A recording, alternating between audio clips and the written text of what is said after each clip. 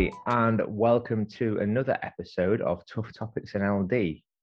Today we are joined by a special guest, Charlotte Flynn. Hello, Charlotte.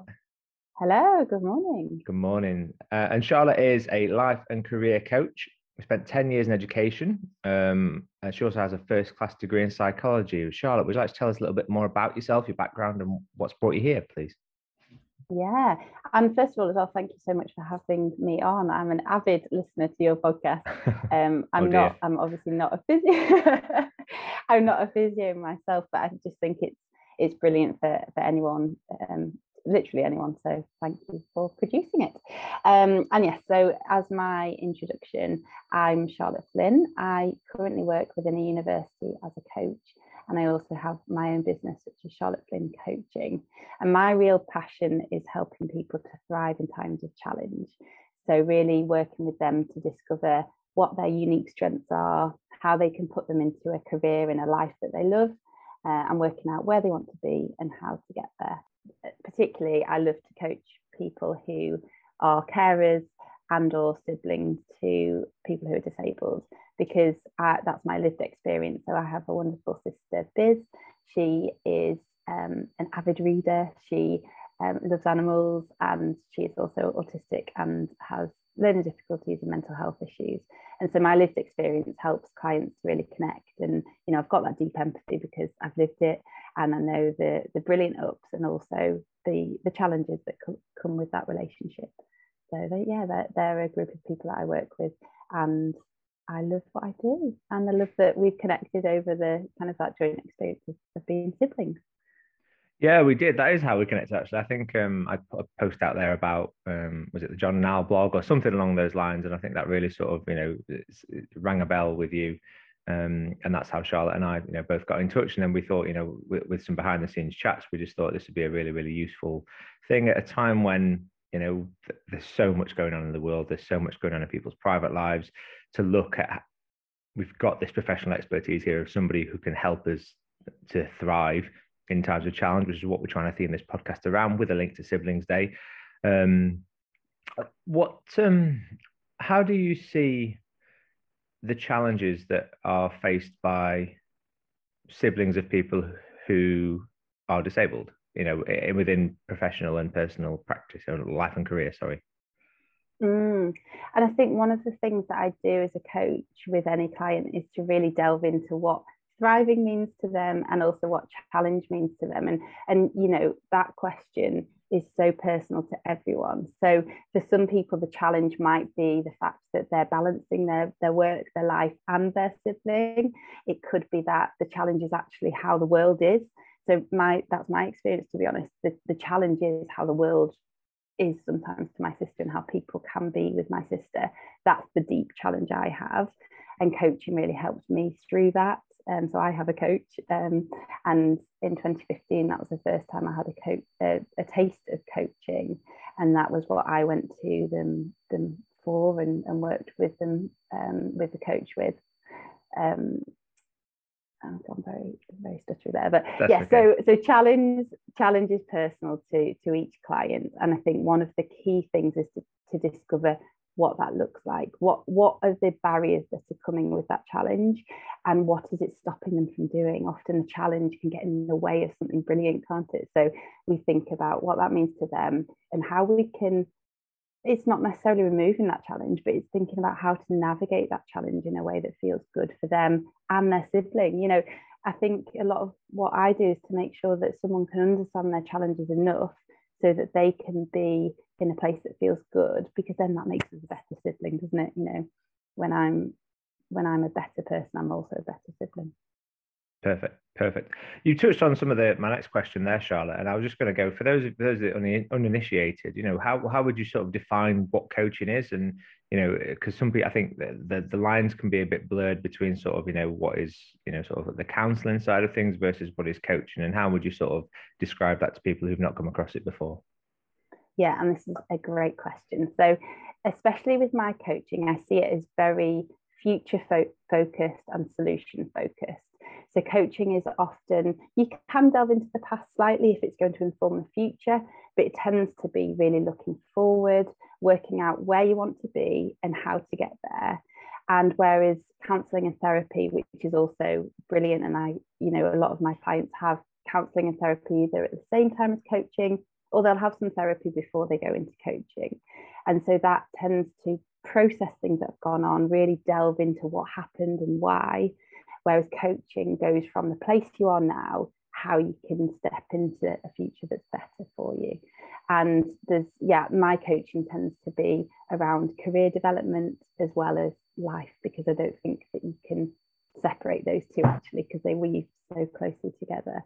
So yeah, it's often based around positive psychology as well. So working from a place of how you can make yourself better. So often, people can view coaching, well, some people think it's just sports coaching, so I actually quite like that sometimes when I say I'm a coach, and then I'm like, right, what can I pretend that I'm good at sports wise? But yeah, either they see it as sports coaching, or some people see it as kind of something that's to prevent something bad happening, or kind of remedial. And actually, my training's in executive coaching, so coaching directors, and they're at the top of their game in a sense, yet they still want to be better. So coaching's there for everyone, and it can really transform. Well, it transformed my life. I mean, it sounds like an exaggeration, but it really did. In 2015, I had coaching, and with coaching, it's not giving advice. And that's something that when you first have coaching, it feels quite different to any other conversation, because we're so used to someone, when we say something that we want to be different, someone jumping in and giving some advice, whereas coaching taps into your own knowledge so that you can create options and a future that's right for you. So in my circumstance, I had quite a serious head injury, which led to me being hospitalized. And so coaching came at a time when that was quite a unique experience to happen. And in a way, people couldn't give advice over what to do because it was so unique. So coaching was brilliant for me because it allowed me to work out for myself what was best. And that's where coaching can really help people to thrive. The other day, actually, someone said, so we'd done the coaching session, and I said, how did that feel for you? What's different? And they said, are you a witch? And I was like, why do you say that? And they said, the things that I've come up with, I never knew that were within me. And that's the beauty of coaching. It's holding space for people to delve into what they already know. And because you're delving into what's right for you, the options that you generate are so genuine because they're connected from within. So yeah, I could talk about it all day. I'm a huge fan. I'm a complete psychology geek and coaching geek, and I just think it can have real positive benefits for people. It sounds incredibly powerful. It really does. So in terms of obviously looking at us and SIBS as siblings, we know that within learning disability practice, there is a higher proportion of people who have a personal connection to people with a learning disability of some shape or form. We know that in the UK, there's around 13 million people who have a personal connection to somebody with a learning disability. And so there are going to be these are some really challenging times. We're at a point when we're recording when COVID regulations in the UK have just been, removed. Obviously, things are going on in Ukraine. There's obviously lots of change and challenge coming up. People's personal finances is being hit in terms of, cost of living increase. We're seeing the largest one in decades. How do you think? What tips could you give to people that in how to negotiate and navigate these sorts of things? The current climate, Charlotte. If you could solve this with the best podcast in the world, because you'd solved everybody's problems. And I think, when you say all of those things, doesn't that just show the enormity of what we're going through? It really does show just how much. And I think there are lots of different tools and techniques. And I think one of my favorite approaches is to think about almost the two versions of ourselves. So the way that I describe it is that we've got a core version of ourselves. So that core version is thinking about, okay, so what do we need to do? What do we need to make sure that we're healthy and that our mental health is healthy? And what also do we need to care for? So for me, it's caring for my toddler, making sure that my close friends are okay, that my family are okay, that my siblings are okay. And that's the core. And if I was to go through life with just that core, that would be absolutely fine. You know, working out exactly what needs to happen. So that's the core. And then working out what your stretchy is. So what will you do when things are really good, and perhaps when, I don't know, that a day is feeling better for you, and you think, do you know what, I've got a bit more in me than my core. And in your stretchy, you work out, okay, so what's my behavior in my stretchy? What can I do above and beyond? How can I kind of exceed my expectations? And by knowing what your stretchy is, you can then really easily step into that when it feels right to. But equally, on days, you know, like you say, when all of those things just feel really heavy on us, we can go to your core, but you know that that's okay, and you don't feel any guilt from going back to your core, because you know that you're going to be looking after everyone you need to, looking after yourself. But knowing those differences can allow us to be really kind to ourselves as well, to know that we are okay and we can also stretch ourselves. So yeah, that's one of my favorite go-to analogies, and I use that a lot. And I even have a little talking to myself sometimes, and I think, okay, what am I feeling today? And it doesn't even go from day to day. Sometimes it can go from hour to hour. 1 hour, I think, do you know what, I can talk to this new person, or I can do something more adventurous on social media. And then other times I think, you know what, it's a core time. I'm just gonna look after my core. I think it certainly sounds like it's, you know, helping people to develop an awareness of themselves, which is, you know, something that I found hard, knowing where I am. But it's quite interesting to hear that. Obviously, we've not necessarily talked about coaching per se together, but if anybody interacts with Charlotte, you'll know that she does talk about she's a prolific voice note spammer, which is fantastic. You get the dulcet tones through, and the front of the first one she sent me was like, I'm feeling a bit stretchy today, and I was like, so me being a physio, I'm like, okay, you know, a bit of gymnastics or anything like that. But so, yeah, that makes a lot more sense. Yeah, yeah, I forgot that you probably wouldn't have known what that meant. Yeah, I when I posted about it actually, and I was thinking, will this confuse people even more? Because if they just looked at the diagram, they'd think a core and a stretchy zone. But yeah, I'm talking your language, aren't I? Just yeah, so exactly the same. That, you know, on a stretchy day, we can go a bit further than normally our bodies can let us, and the same with our minds. You know, we can choose when we step into that stretchy zone and when it feels right to. So yeah, I'm glad the analogy links to physio. I can pretend that I'm physio-y, can't I? Well, look, I mean, this podcast is, you know, is the idea is it's targeted at healthcare professionals across the learning disability practice, whether they be nurse, physio, social work. Sean, who's not here today, just so happened that Sean and I were a pair of big mouths on social media, and got drawn together. So, you know, much as, you know, I'm here as a physio today, we know we're here to try and represent, you know, the challenges and commonalities across all areas of learning disability practice, which can be challenging because obviously you don't know what you don't know. But and I went along. I went along to one of your workshops, as you know, just knowing that you are an expert in this field. Not that it should be a field. I know that that's something that, you know, it shouldn't terminology. Even be. Yeah, but you know, you get all of this, and I went along knowing that I would learn things, and I absolutely did. And you know, we can all work together on understanding more so that we can be better to ourselves and to other people, can't we? So, and I think that's great, and that's why I've liked the podcast so much, that you know, it's not you know, there's a nurse and a physio presenting it, but I still get everything you're talking about, and I learned so much about just what a long way we have to go. Yeah, we do. And what challenges do you think are out there that are different for siblings of somebody with a learning disability over somebody who doesn't have, you know, a sibling who has a learning disability? Are the challenges different inherently? Are they the same? Are they, you know, wolves in sheep's clothing? It just looks slightly different. How would you phrase that?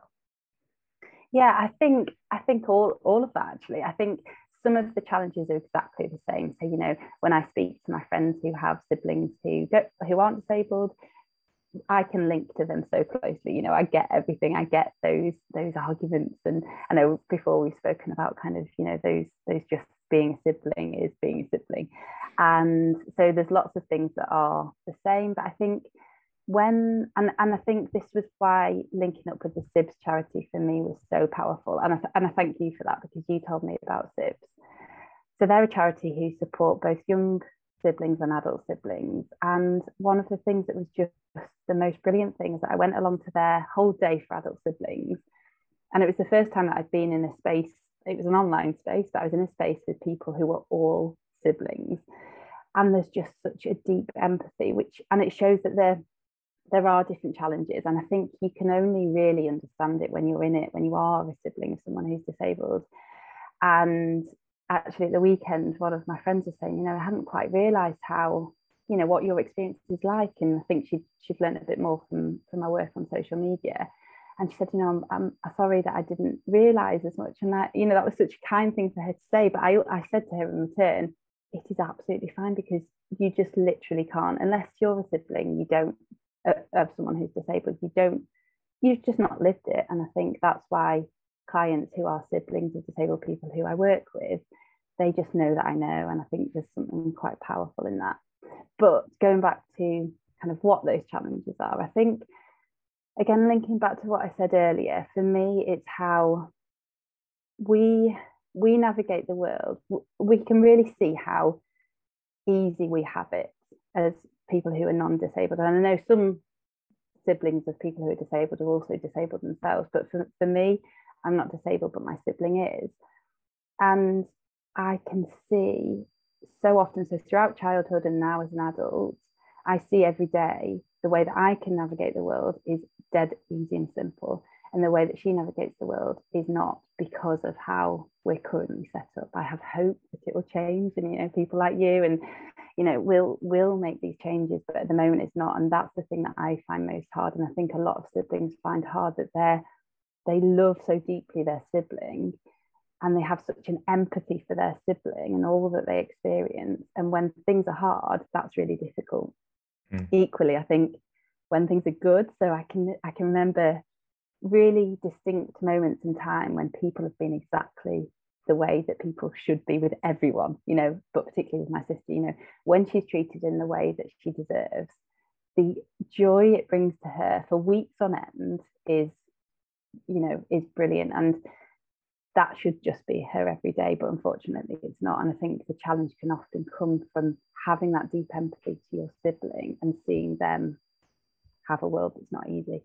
Yeah, I think it's interesting that you sort of say, we see things differently. And I think that there's only in my adult life have I sort of come to reflect on the things that are different. Because I think growing up, one thing that I personally experienced, and this isn't to apply to everybody, was that I always use the phrase "things just were." I think as kids, we things are, and everything that you experience as a kid is normal, and that's exactly what everyone else experiences. As far it's almost like the theory of mind concept, but to an nth degree. I always think about things that are, that we experience. Of course, I used to go to a Reigate, which was a therapy center for my brother. My brother had physiotherapy, OT, SALT. I just thought it was a great place to go and play. They got lots of goodly toys. There was a ball pool. I used to do John's physio with him, and there were some funny people there who made lots of jokes, and we used to play games. And that just was. And I was like, well, surely this is it's just a fun thing that you do.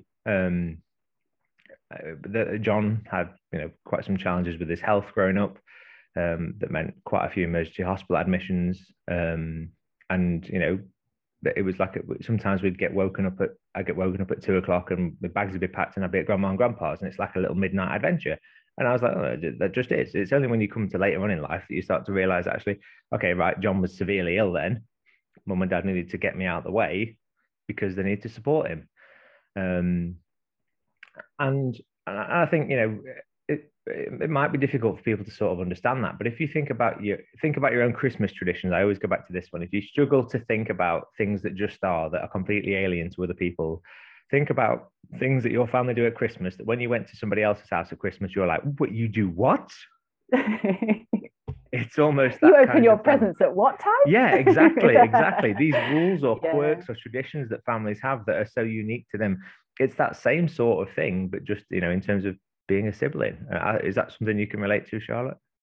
Absolutely, and I think that analogy is brilliant, and I can so relate to that. And I think that is where the strengths come. So I'm so passionate about helping siblings and everyone to find their strengths, but I think what you talk about, I can relate to that experience. And all of that becomes so part of your everyday, you know, those trips to hospital, that kind of that world that you live in becomes so normal, it then gives you a bit cheesy, and I know often people don't like this, but it gives you the superpower, which is dealing with tough times in a way that's just, you're used to it. And I think that I'm so grateful for the fact that I've had those times when things are in crisis and I've had to, well, I say I've had to, you don't think about it, it just becomes your everyday. And I notice the way that I navigate the world now as an adult, things that seem very unusual to some people, they kind of, I'm like, oh, that's normal.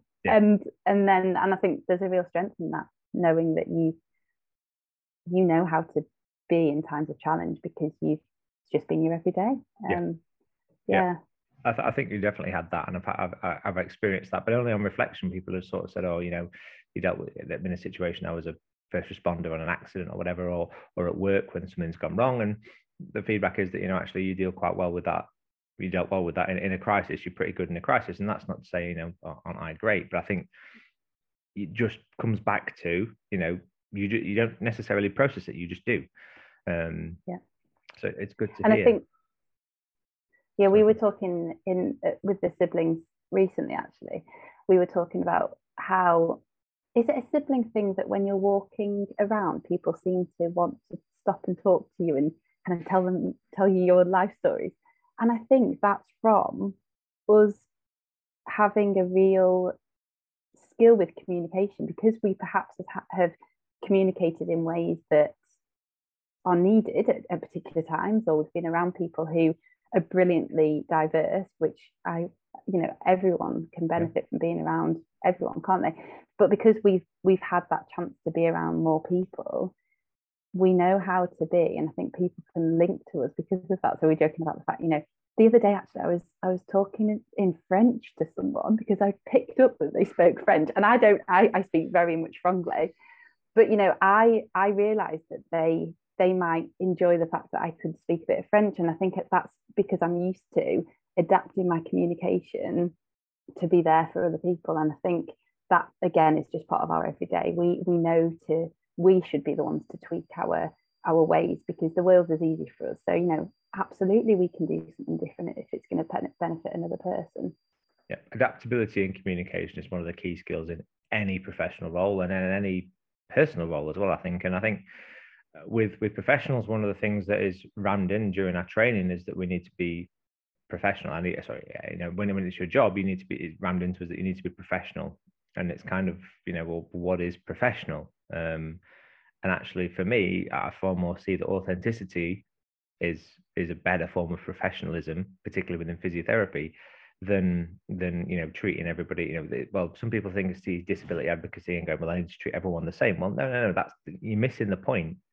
You're missing the point entirely. You need to be flexible and adapt your approach to the needs of the individual. I'm just thinking, actually, I was share a little anecdote. I was at the park with my daughter, Madeline, who's 7. And there was a lad who had Down syndrome there, just happened to be there. And he was playing on his own. And when he went to one area of the park, the kids all moved out of the way. This was only the other weekend, actually. And Madeline, I could see her sort of sat there, and bless her, I think because her uncle had Down syndrome, she was sort of immediately drawn towards this young man, but she didn't know how to start the conversation. So I said, oh, do you know what? You know, would you like to go and say hello? She was like, yeah, but I don't know what to say. And I said, well, you know some signs, don't you? I've seen him talking to his mummy, and he signs as well. So I said, I'll come with you, because kids are obviously nervous about introducing themselves to each other. And, you know, she said, would you want to play? And he was like, yes, please. And then they played for an hour and a half. And actually now she's got a friend who they're going to meet up at the park. And his face, he was having a good time playing on his own. But then he had an absolute blast just running around the place with Madeline. And I think, you know, she adapted, she changed how she communicated with him. She said, I used shorter sentences. And this isn't something we'd ever, you know, said to her that she had to explicitly do.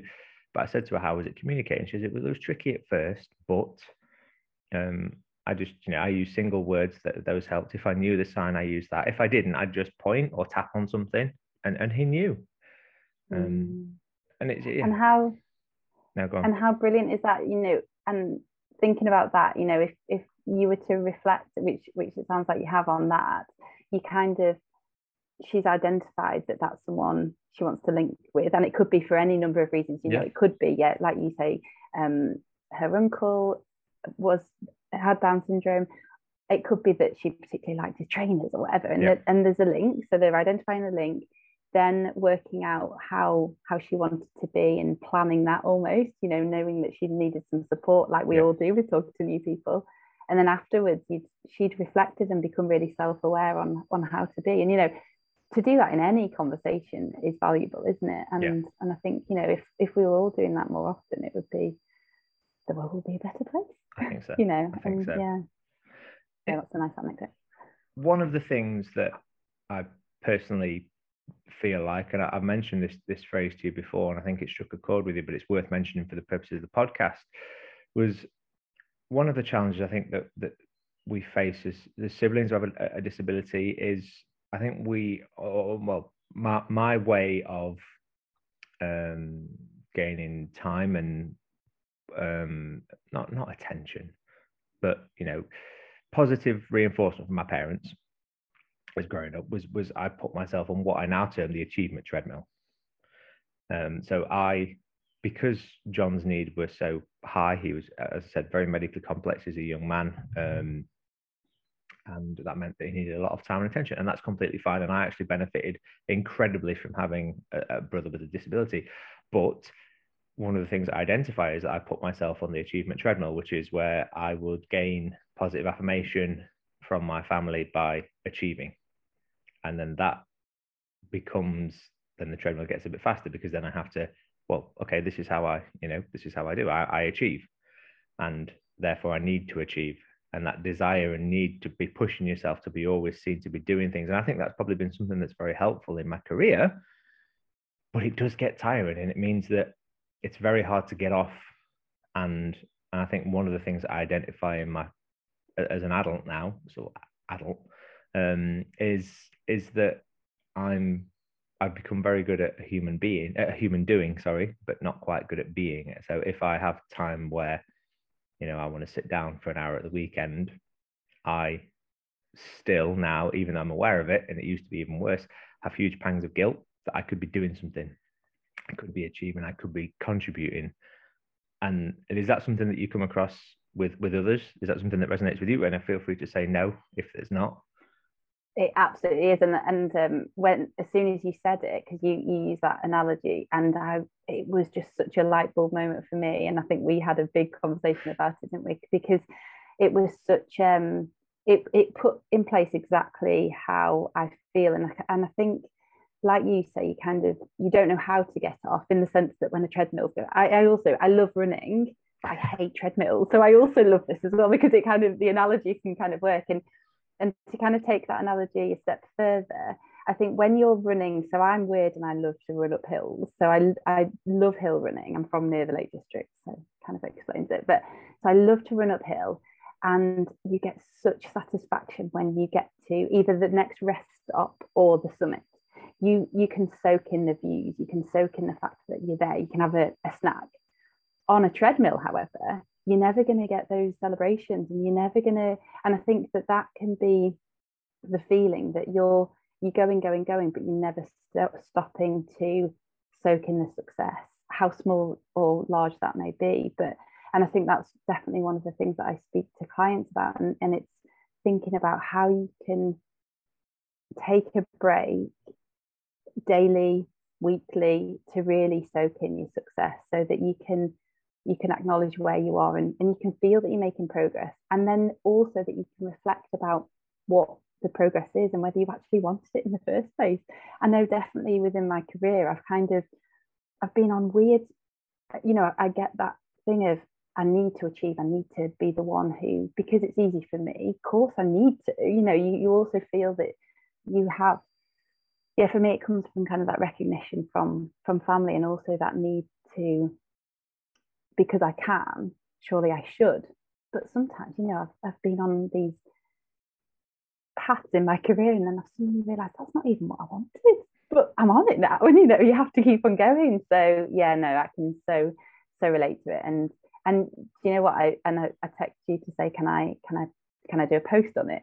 That was months ago. And the reason is I want to get a picture of me on a treadmill, but I hate the treadmill. So like I'm still waiting to be able to post it because I just don't want to go on the treadmill. But yeah, and I think, it can, like you say, you've got a brilliant career, you've had some incredible opportunities, and that will be partly because of that, won't it? But I think when we're not given permission to stop and reflect about whether it's an achievement path that we want to go on, then that can start to get damaging for our health or for our careers even, because we can end up on a path we're not actually passionate about. It was certainly something that I personally found was difficult for my mental health as an adult, particularly when I had a daughter, and then that sort of added, well, the number of things that you could be doing to contribute has now increased exponentially. Before it was, do the gardening. Now it's like, well, let's spend some time with our daughter, help her develop, and almost got into a bit of a crisis inside my own brain of, what do I do for the best? Is it focus on my career? Is it focus on my family? Is it do the gardening? The grass needs cutting, the dogs need walking, and those things. And every time I sat down, in the back of my brain was always, you could be doing something. You could be doing something. Then I went to, you should be doing something, because that's how I'd conditioned myself growing up to get, to get that sort of positive feedback. And people may reflect on it and just sort of say, well, it's a bit pathetic, isn't it? But that's honestly me sort of, bearing myself of that's how I dealt with it, rightly or wrongly. Here some kids, may go down destructive paths and may have may I wasn't going to use the phrase act out, but may decide to become a little bit more mischievous to get feedback. So I'm grateful that it's been challenged for what I think is good, but it does have its own inherent drawbacks in of itself. And then you kind of, we both use that word kind of should, and you did a recent post about when you're like, you were talking about lifting weights, and that you reframed it to kind of, I can. I think it was the backing track, wasn't it, that was saying I can, or I will. I get to do this, wasn't it? That was I get to, lovely, yeah. So, and I think by reframing into language like that, we can actually work out in the step of a positive reframe. So going from I should to I get to, that's called a positive reframe.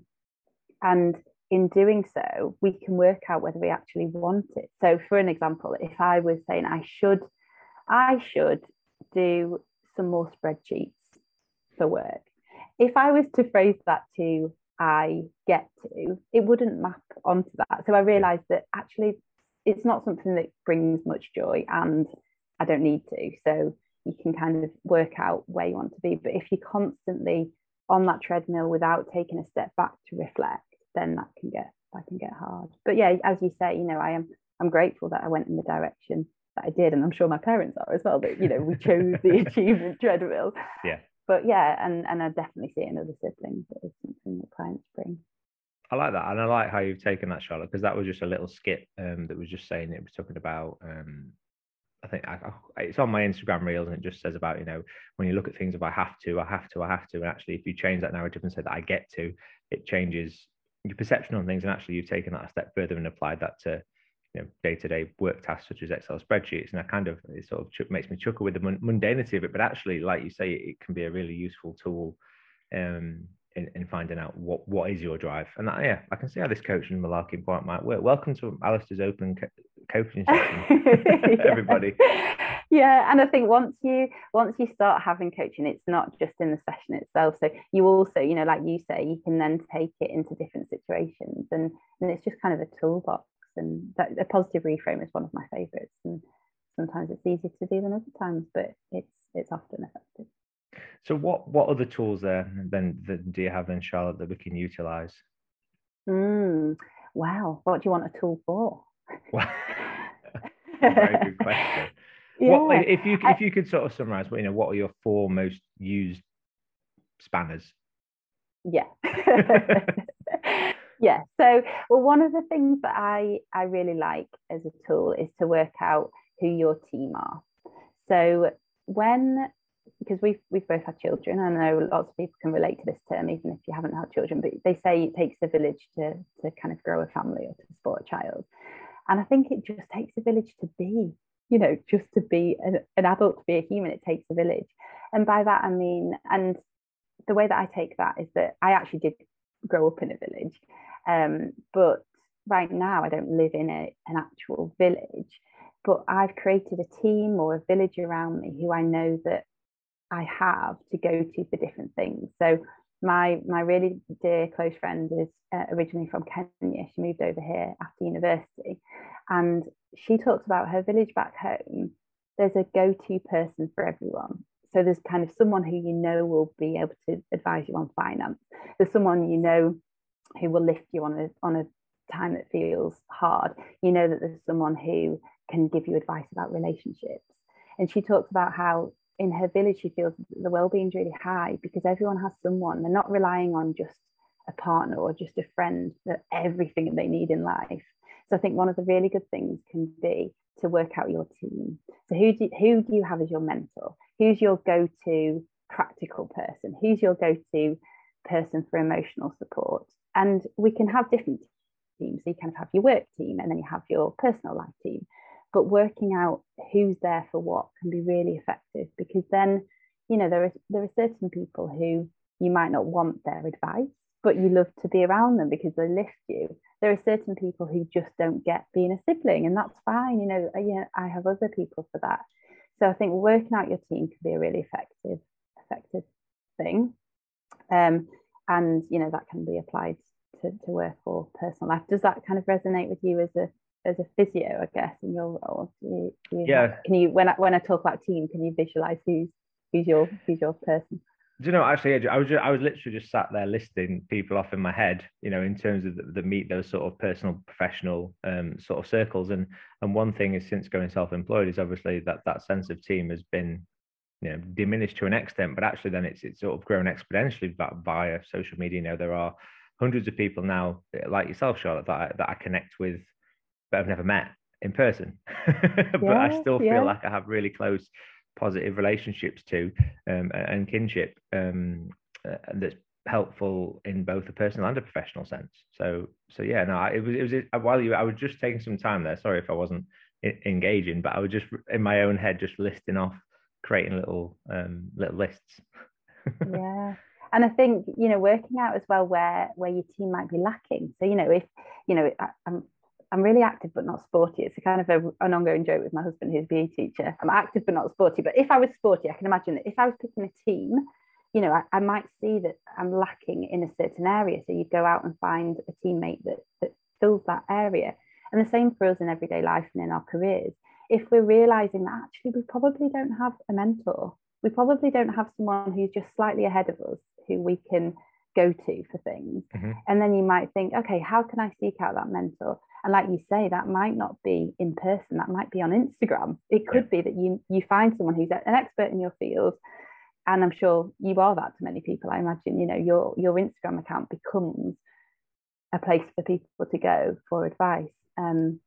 So yeah, not sure about that, but yeah, I did find a mentor. Actually, I've worked with a lady called Anne Gates of Exercise Works, who's not on Insta, but she's hugely prolific on Twitter, and she is such an effective lady at bringing change at scale.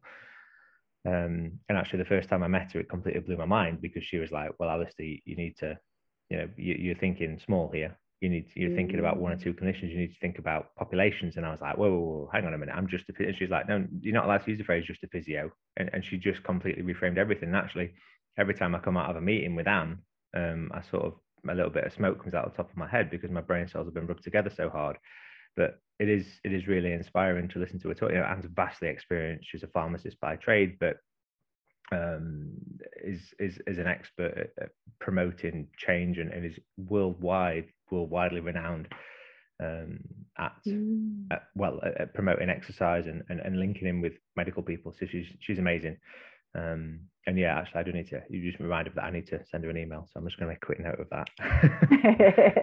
And I'm going to make a note to follow this person. Anne sounds incredible, and we can really strengthen our team around us by seeking out those people who can lift us, both in our careers and in our personal life, because you want to be surrounded by a brilliant team, don't you? So yeah, and people like Anne, they can help us to thrive in such a powerful way.